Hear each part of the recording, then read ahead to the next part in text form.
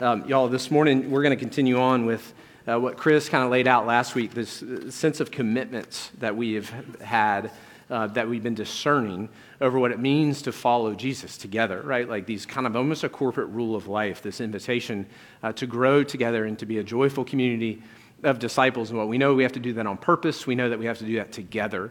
And so over the last year, our leadership team, our staff, and our vestry has been working to discern and to listen from the Lord and to follow His lead about what those commitments would look like, what we would maybe refer to as a corporate rule of life, kind of be more specific in defining the things that we can do together to grow in our life with God and with one another.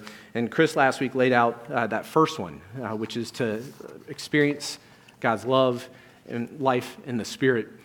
And he followed up with that at a class, and we're going to be doing that each Sunday over the next now 4 Sundays from 4:30 to 6 in the chapel. And we encourage you to sign up for that and to give more space to unpack what these things mean. They certainly aren't one and done. You know, these are like the values and the vision that we're going to be living into. And so it's going to be a continual conversation that we have. But this first reality of experiencing God's love and life in the Spirit is the starting place on purpose, because y'all, what we need to remember is that everything that we would attain for, everything else that would be on this list of values that we'd be living into is empty if we're not animated by the power of the Holy Spirit. If we ourselves aren't experiencing God's love and being filled with the Holy Spirit, these things are going to ring hollow for us in our lives. And so what we know is that's the starting place. It's what empowers us, what animates us to move forward and to live into these other commitments. And the second commitment that we're going to look at today and in this text and tonight in the class is this commitment to invite others into friendship with Jesus.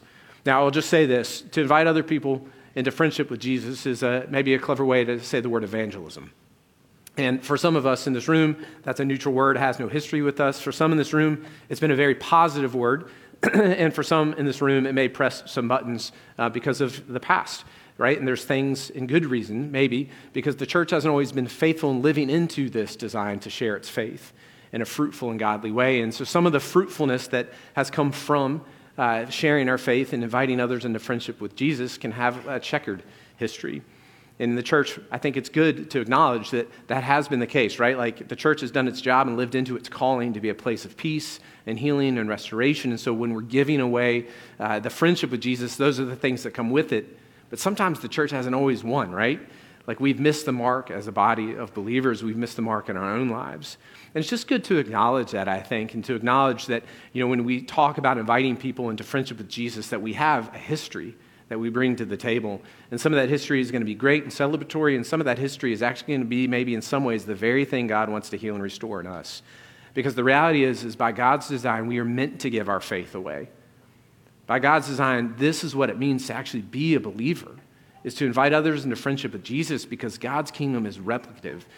By its nature, it grows because we ourselves look to people as we're following Jesus. We look to people and say, hey, you, follow me as I follow him. Follow me as I follow Jesus. Come on, come with me. And we know that can be confusing because we're not exactly sure. We want to make it sound like in a perfect package. We don't want to wrap a little bow around it.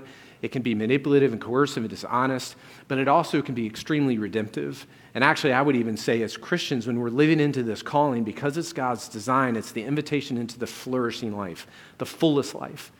When we have privatized our faith in so many ways as a response to the history, what we're actually doing is we're leaving the baby with the bathwater, right? Like there is something really good in there because our faith is meant to be given away. It cannot be a privatized experience. And what I love about the text we're going to look at today is I think it does help us maybe navigate kind of what this can look like in a healthy way for us. And like I said in the class tonight, we'll be able to dig more deeply into this. But let's open your Bibles if you have them. It's John 1:35 to 51. And we'll take a look and we'll see what the Holy Spirit would have to say to us this morning as it relates to this idea of inviting people into a friendship with Jesus. It says the next day, John again was standing with 2 of his disciples, and as he watched Jesus walk by, he exclaimed, "Look, here is the Lamb of God." And the 2 disciples heard him say this, and they followed Jesus. And when Jesus turned and saw them following, he said to them, "What are you looking for?" And he said to him, "Rabbi," which translated means teacher, "where are you staying?" He said to them, "Come and see." And they came and saw where he was staying, and they remained with him that day. It was about 4 o'clock in the afternoon. Now, I'm sure somebody really smart knows exactly why that matters as a detail. I'm not that person, but I love it. When my 7-year-old tells me stories and involves details like that, you're like, Okay, I'm sure there's a meaning there. I don't know what it is, but apparently it was 4 o'clock in the afternoon. Now one of the two who heard John speak and followed him was Andrew, Simon Peter's brother. And he first found his brother Simon and said to him, "We found the Messiah," which is translated anointed. And he brought Simon to Jesus, who looked at him and said, "You are Simon, son of John. You are to be called Cephas," which is translated Peter. Now the next day Jesus decided to go to Galilee, and he found Philip and said to him, "Follow me." Now Philip was from Bethsaida, the city of Andrew and Peter. And Philip found Nathanael and said to him, "We have found him about whom Moses in the law and also the prophets wrote, Jesus, son of Joseph from Nazareth." Nathanael said to him, "Can anything good come out of Nazareth?" And Philip said, "Come and see." When Jesus saw Nathanael coming toward him, he said of him, "Here is truly an Israelite in whom there is no deceit." Nathanael asked him, "Where did you get to know me?" And Jesus answered, "I saw you under the fig tree before Philip called you." And Nathanael replied, "Rabbi, you are the Son of God. You are the King of Israel." Jesus answered, "Do you believe because I told you that I saw you under the fig tree?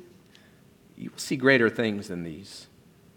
And he said to him, "Very truly, I tell you, you will see heaven opened and the angels of God ascending and descending upon the Son of Man." This is the word of the Lord. Amen. Let's pray. Holy Spirit, we ask this morning that you would animate us, God, that you would give us hearts to receive, ears to hear, eyes to see, God, the work that you want to do in us and through us.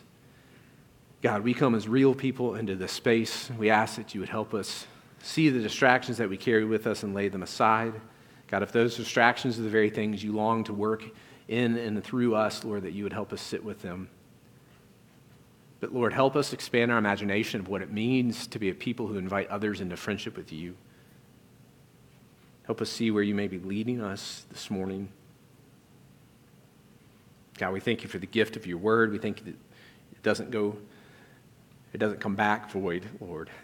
It bears fruit. And so we hold on to that promise this morning in Jesus' name. Amen. Amen.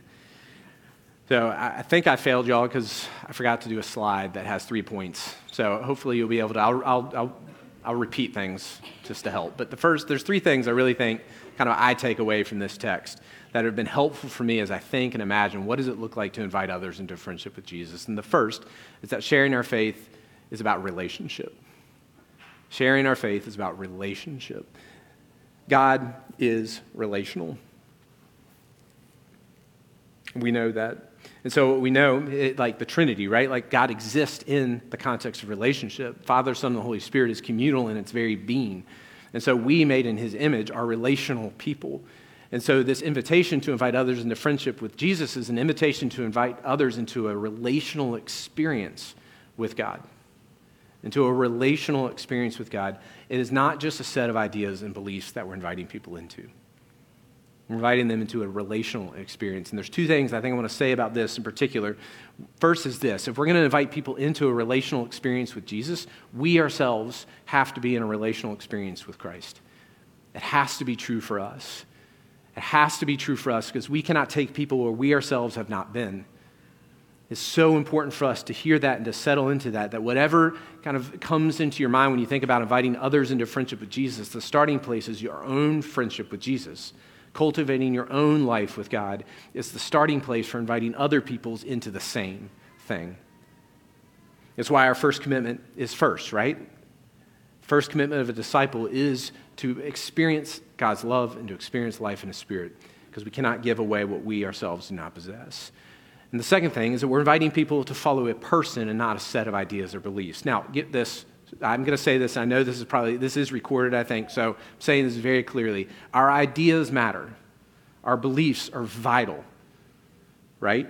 We are at the mercy of our ideas. What we think about things is extraordinarily important because it becomes the framework through which we make decisions. So we are at the mercy of our ideas, but we are not just a set of ideas and beliefs. To be a Christian is to follow a person, is to follow Jesus. It is much more than just something that lives in our heads. And the reality for us in our life with God has to move from our head into our hearts.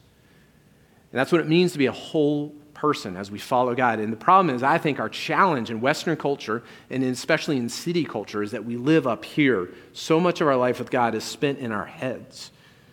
And we know in the human experience that would probably be a shortcoming, right? Like if you're married or you're in a significant friendship, you know that what that means is that you exist at a heart level. You're vulnerable, you're transparent. Your heart represents our love, and we are creatures who love. Jamie Smith says we're more than brains on a stick. We're creatures who are primarily driven by love. That is what makes us us, the whole picture of us. And so when we have an experience in a life with God, we have to consider whether we spend our life with God up in our head or whether or not we're allowing ourselves to experience the movement from our head to our heart.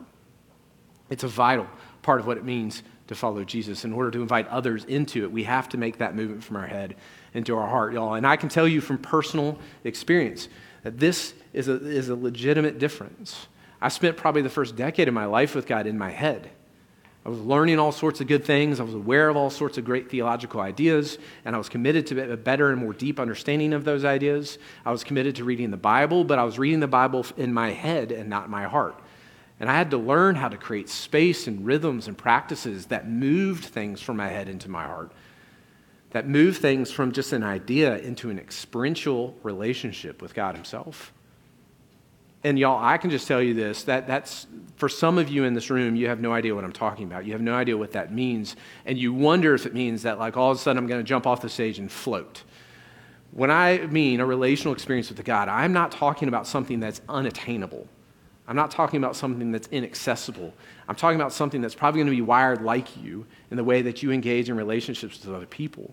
But we have to be honest with ourselves about the way we relate to other people, because the way that you and I relate to other people is going to be the way that we relate to God himself. And so if we're honest and vulnerable in our relationships with people, we have to consider how did we get there? What are the types of things that we did that allowed us to become people who showed up in our heart in our relationships with people? And in my own life, one of the things I've been doing for probably the last year in my devotional life with God, and hopefully this will be helpful to you. If it's not, that's okay. You're still here. The reality is I've been journaling, and instead of just reading the Bible, I've been asking myself, where am I experiencing joy?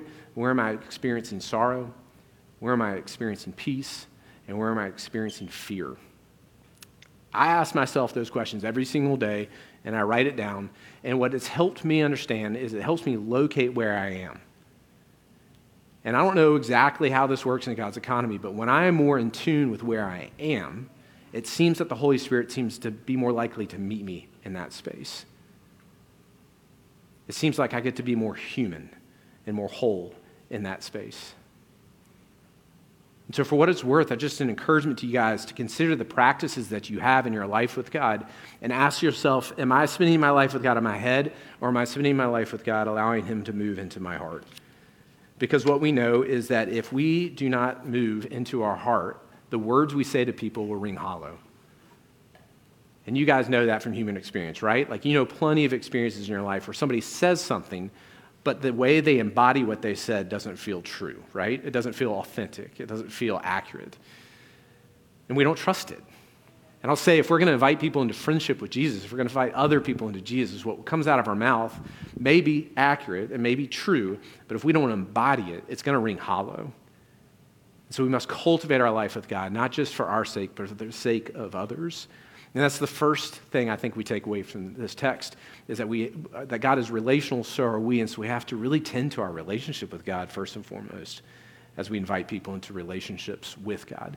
And the second thing I think that I take away from this is in order to make relationships, we have to make space, right? Like we spend time with people.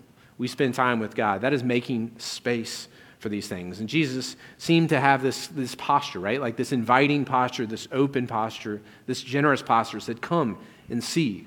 He said, follow me over and over again, which I think are both just real expressions of a generous and inviting spirit. He was making space for people he knew. He was making space for people he didn't know. So making space for these relationships is an essential part of what it's going to mean for us to invite people into friendship with Jesus. We must make space. But y'all, we have to consider the fact that making space is going to cost us something, right? It's going to cost us something, whether it's time, energy, our plans, our schedules, our physical spaces. If making space is what opens the door to relationship, inherently what it means is when we make space for something, we're inherently making a choice to not make space for something else. And so as we live into this invitation to be disciples who make space for people, who invite others into friendship with Jesus, we have to consider for ourselves, are we making space? Are we making space in our schedules? Are we making space in our lives, in our homes, in our relationships for people to come and to know the Lord? Now, I will say this. I think evangelism can always kind of be talked about as like people who aren't believers. But the reality is I think this can be true for both believers and non-believers, right? Like you and I are meant to be able to sharpen and to care and to tend to people in such a way that brings new life, both for people who know the Lord and for people who don't. So sometimes we'll talk about those two things together because the reality is they're anchored in the same thing. When we make space for people, we are sharpening them. We're inviting them into a relational experience with God in a very real way. But we have to make space for that, and we have to count the cost for that. I once, what I do for a living as pastors is you eat for a living, and then every once in a while you have coffee for a living. You spend a lot of time with people, and so you go to like the same 4 places, and so you get to know the staff really well at these places. And I had a waiter at one of these places who got curious about why I was always there, and I was like, "Well, I'm a pastor," and he got real excited. He's like, "Hey, I just became a believer." He pulls his phone out and he's like, "Watch my baptism." And so he was like, so we sit there and we're like in this restaurant, and I'm watching him be baptized. And he's crying. This is an amazing experience. I was like, "Tell me more. Like, how did you get to this space?" He said, "Well, I didn't grow up a believer. I didn't grow up in a Christian home. I used to work at Publix before I worked here, and I was the bagging guy. And every single week, this older couple came and bought their groceries. And every single week, they would ask me questions about me. It started with my name, and then the cool thing is the next week, they remembered my name. And then it started with my story a little bit, and the cool things, and the next week they remembered elements of that story, and they'd say things like, 'Hey, we were thinking about that time that this thing happened to you.' And so eventually, we said it, months and months and months, they eventually, like, 'Hey, we go to a church around the corner. Would you want to come to church? Would you ever consider that?' And he's like, 'Well, sure. Like, you guys have been friendly to me. I'll come.' So they tell him to show up at a particular time. He does, and it ends up being that the guy who was the man was the pastor of that church. So the guy like walks out on the stage, and this guy's like, 'Oh my God, this is amazing.' But it sets this reality, this tone of relationship, right? Like he then stays in connection with this pastor who eventually builds such relationship with he and his wife and this young man that the man longs to experience the love of God, and he becomes baptized. He's baptized, y'all. He's a part of the kingdom of God because 2 people made the space in the line at a Publix. That's amazing, yet it's not all that amazing, right? Like, we go to the grocery store probably a lot, unless you're like the people who order Amazons, like we're in places all the time in which we don't even realize that God is at work. God is placing an opportunity in front of us. And I think that story for me I heard that probably 5 years ago, and I think about that when I read the text this week. I was like, that is like what Jesus would have done. Right? Like Jesus, this couple, they made space to enter into his world.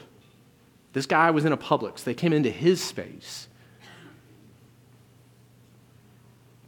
They came into his space. Emmanuel, right? We just celebrated the Advent season, God coming to us.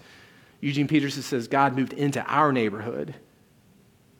Are we doing that, y'all? Do we have an imagination for going into the world of people who don't necessarily act like me, look like me, talk like me, think like me, believe in the things I believe, so that I can put myself into their space and maybe crack open the door for a relationship with the Lord? I really have to consider it. I've got 3 little kids. I work at a church. I'm a professional Christian. My wife works for the Christian Chicken. We're surrounded by Christians, and so we have to be really thoughtful about putting ourselves into spaces where people aren't believers. We have to think intentionally in the same way that God did, in the same way that this couple did. Are we looking for those opportunities?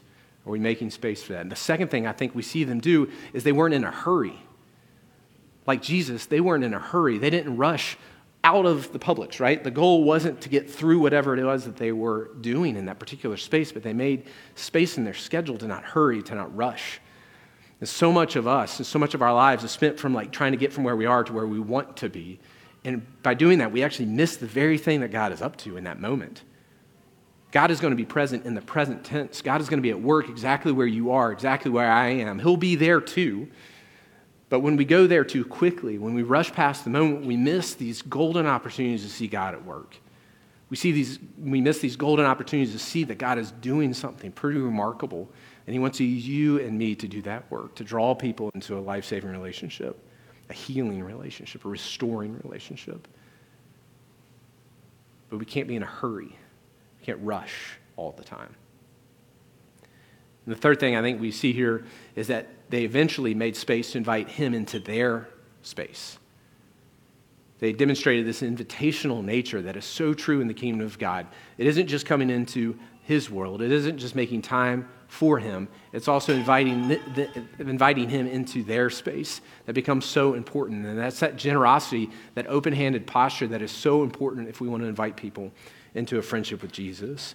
And we have to ask ourselves these questions, right? Like, are we going into these spaces? Are we people who are making time for these spaces? And are we inviting people into our world, into our life with God? And what we know is we're going to have to make choices. We're going to have to make adjustments. We're going to have to consider reevaluating our rhythms and our practices and our postures so that they do these things. But the good news, y'all, is that we don't have to control the outcomes. When we try to control the outcomes, it's where we get into the trouble that I mentioned before, right? The church and Christians being accused of manipulation or coercion, of dishonesty, of self-serving. All of those things are bent when we try to control. And I think the third thing we see in this interaction with the disciples and Jesus is that this posture of inviting people into a friendship with Jesus is one of curiosity and not control.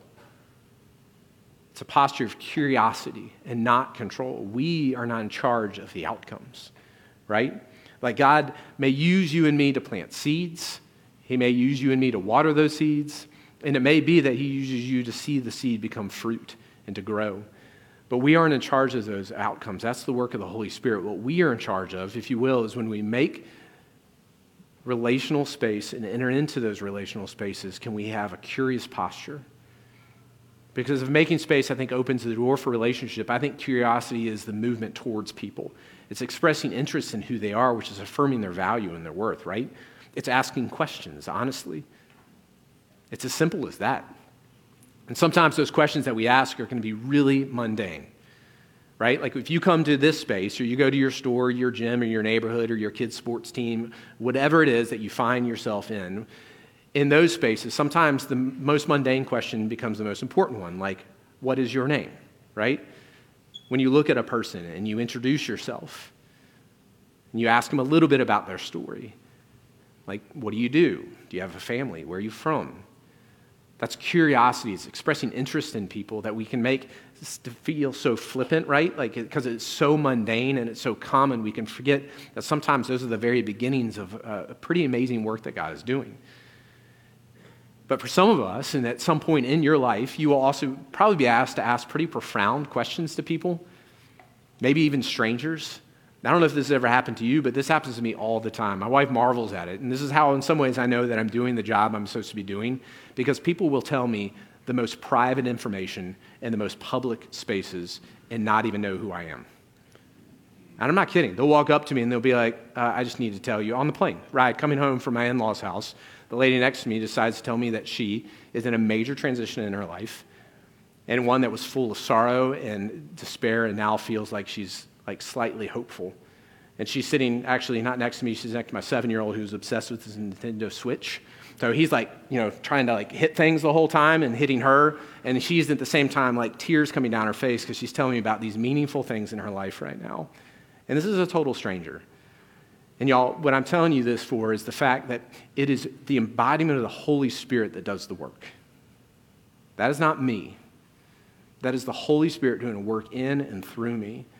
And y'all, I can tell you this, a promise, that would not have happened 10 years ago. Maybe I'm sitting there talking and she finds I'm a pastor and we talk about like why bad things happen to good people. And it's a theological conversation, which is a good one to have. It's important. But y'all, I'm telling you, when I've cultivated my heart life with God over the last 5 years especially, I've seen those types of conversations happen more and more often. And I think it's because the Holy Spirit is more sensitive to me. And I'm more sensitive to the Holy Spirit. And I'm willing to listen and to have eyes to see and ears to hear the work of God. And so in those spaces, I am following the nudges of the Holy Spirit, and I think you're invited to do the same thing. But we have to practice that. And when we cultivate our life with God at the heart level, what we're cultivating in many ways is sensitivity to the work of the Holy Spirit, where we can lean into the work of the Holy Spirit, and we'll learn to discern how to ask what questions and when. And sometimes those things will be as normal as you can be, and other times you'll be freaked out because it is the most profound and intense exposition or expose of what a person's life is really like. But y'all, that is the beauty, because that is what God wants to do. That's God's hope. God's hope is to heal and to restore and to make new all things. That's what it means to be in a friendship with Jesus, and it means to invite others into that same friendship. But we don't have to control those things. And thanks be to God, we don't have to control those things. You know what I mean? I'm not that smart. I just want to show up. So we show up by remembering that God is relational, and so are we. We show up by making space for people with a generous and open posture, and we show up by asking questions and with curiosity. Like I said at the beginning, we're never going to talk about all this right here. We're not even going to finish the conversation 4:30 to 6 p.m. in a chapel. But I encourage you to come to this because this is the call of the church. It's the call of us as believers to lean into this invitational life with others, to move towards others in a relational way so that the kingdom of God can grow is what God is after. And so this is what it means to be fully alive in Christ. And so come to this tonight, to the class tonight. Please register so we know to expect. If there's too many people in there, we'll move in here. But we encourage you to come and to dig deeper about what this call means for you and for me and for us as a church. But it's also why we do Alpha. And Katie said this up here just about 20 minutes ago. It is not a program. Alpha is not a program. Alpha is a space. And if you think about, and I didn't even think about this until I wrote this sermon, Alpha, in essence, is the space in which we are generous and hospitable, food and drink. It is the space where we give space for relationship. And if you've ever been to Alpha, you sit around a table for 7 weeks with about the same 8 people. And you get to talk about what's going on in your head, what's going on in your heart. And what you find is that trust is built, camaraderie is built, and a sense of community and relationship is built, which makes sense because that's what God is like as well. And it's also the space where we really embrace the curious side of God, where we get to ask questions and know that there's no real answers in those spaces, but we get to be curious people and open people to the work of God. And so before we come to the table, what I think I'd like to do is for us to close our eyes and to actually pray specifically about Alpha, because Alpha only works when we invite people to it. And what I mean by that is only when you or me or the people who are sitting in this space particularly think of somebody that we want to invite to come sit with us at a table and to walk through these questions over January and February and March. But we have to be the people who extend that invitation. And so what I'd love to do is to spend just a minute asking the Holy Spirit to nudge us, to put a name in our head or on our heart. And that could be somebody you work with. It could be a neighbor. It could be somebody that you see at the gym or on your kid's sports team. It could be somebody sitting in a room with you. It could be a family member. Who knows what it is? But let's quiet our hearts before we come to the table and ask the Holy Spirit to lead us.